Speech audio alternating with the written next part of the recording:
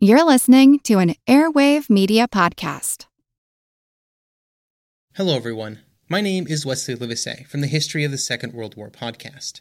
Join me on a journey through the most destructive conflict in human history, a journey that will take us not just through the famous campaigns and cataclysmic battles, but also to the lesser well-known corners of the war that touched millions all over the world, as we try and answer not just the questions of what and where, but how and why.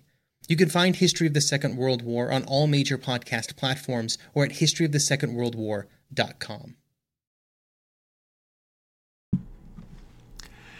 Hey everyone.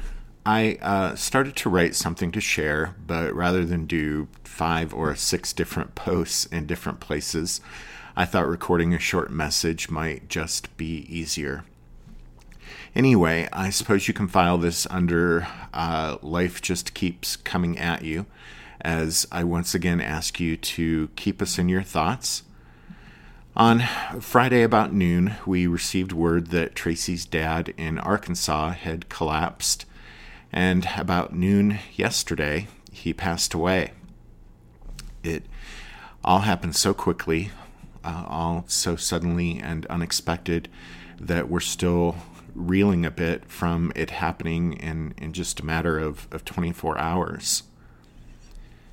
This has been a rough past year or so. Like many of you probably, we've lost a couple of family members to COVID, which has been heartbreaking. And then there was the wildfire that devastated our community here at the first of the year, and we still see that almost apocalyptic damage every day. And now losing Tracy's dad. He was quite a guy. He was a Brit who came to the States for university and never left.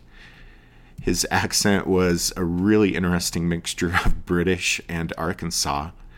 He was a professor at the University of Arkansas there in Fayetteville for almost 40 years.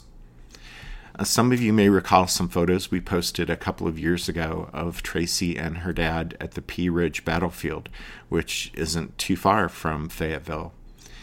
In fact, I think we have a photo of him standing by a cannon there, and maybe I'll post that later today. Anyway, he was a good guy, and we're going to miss him. Again, I'll just ask you to please keep us in your thoughts, especially Tracy and her family. Thanks, everyone. Bye for now.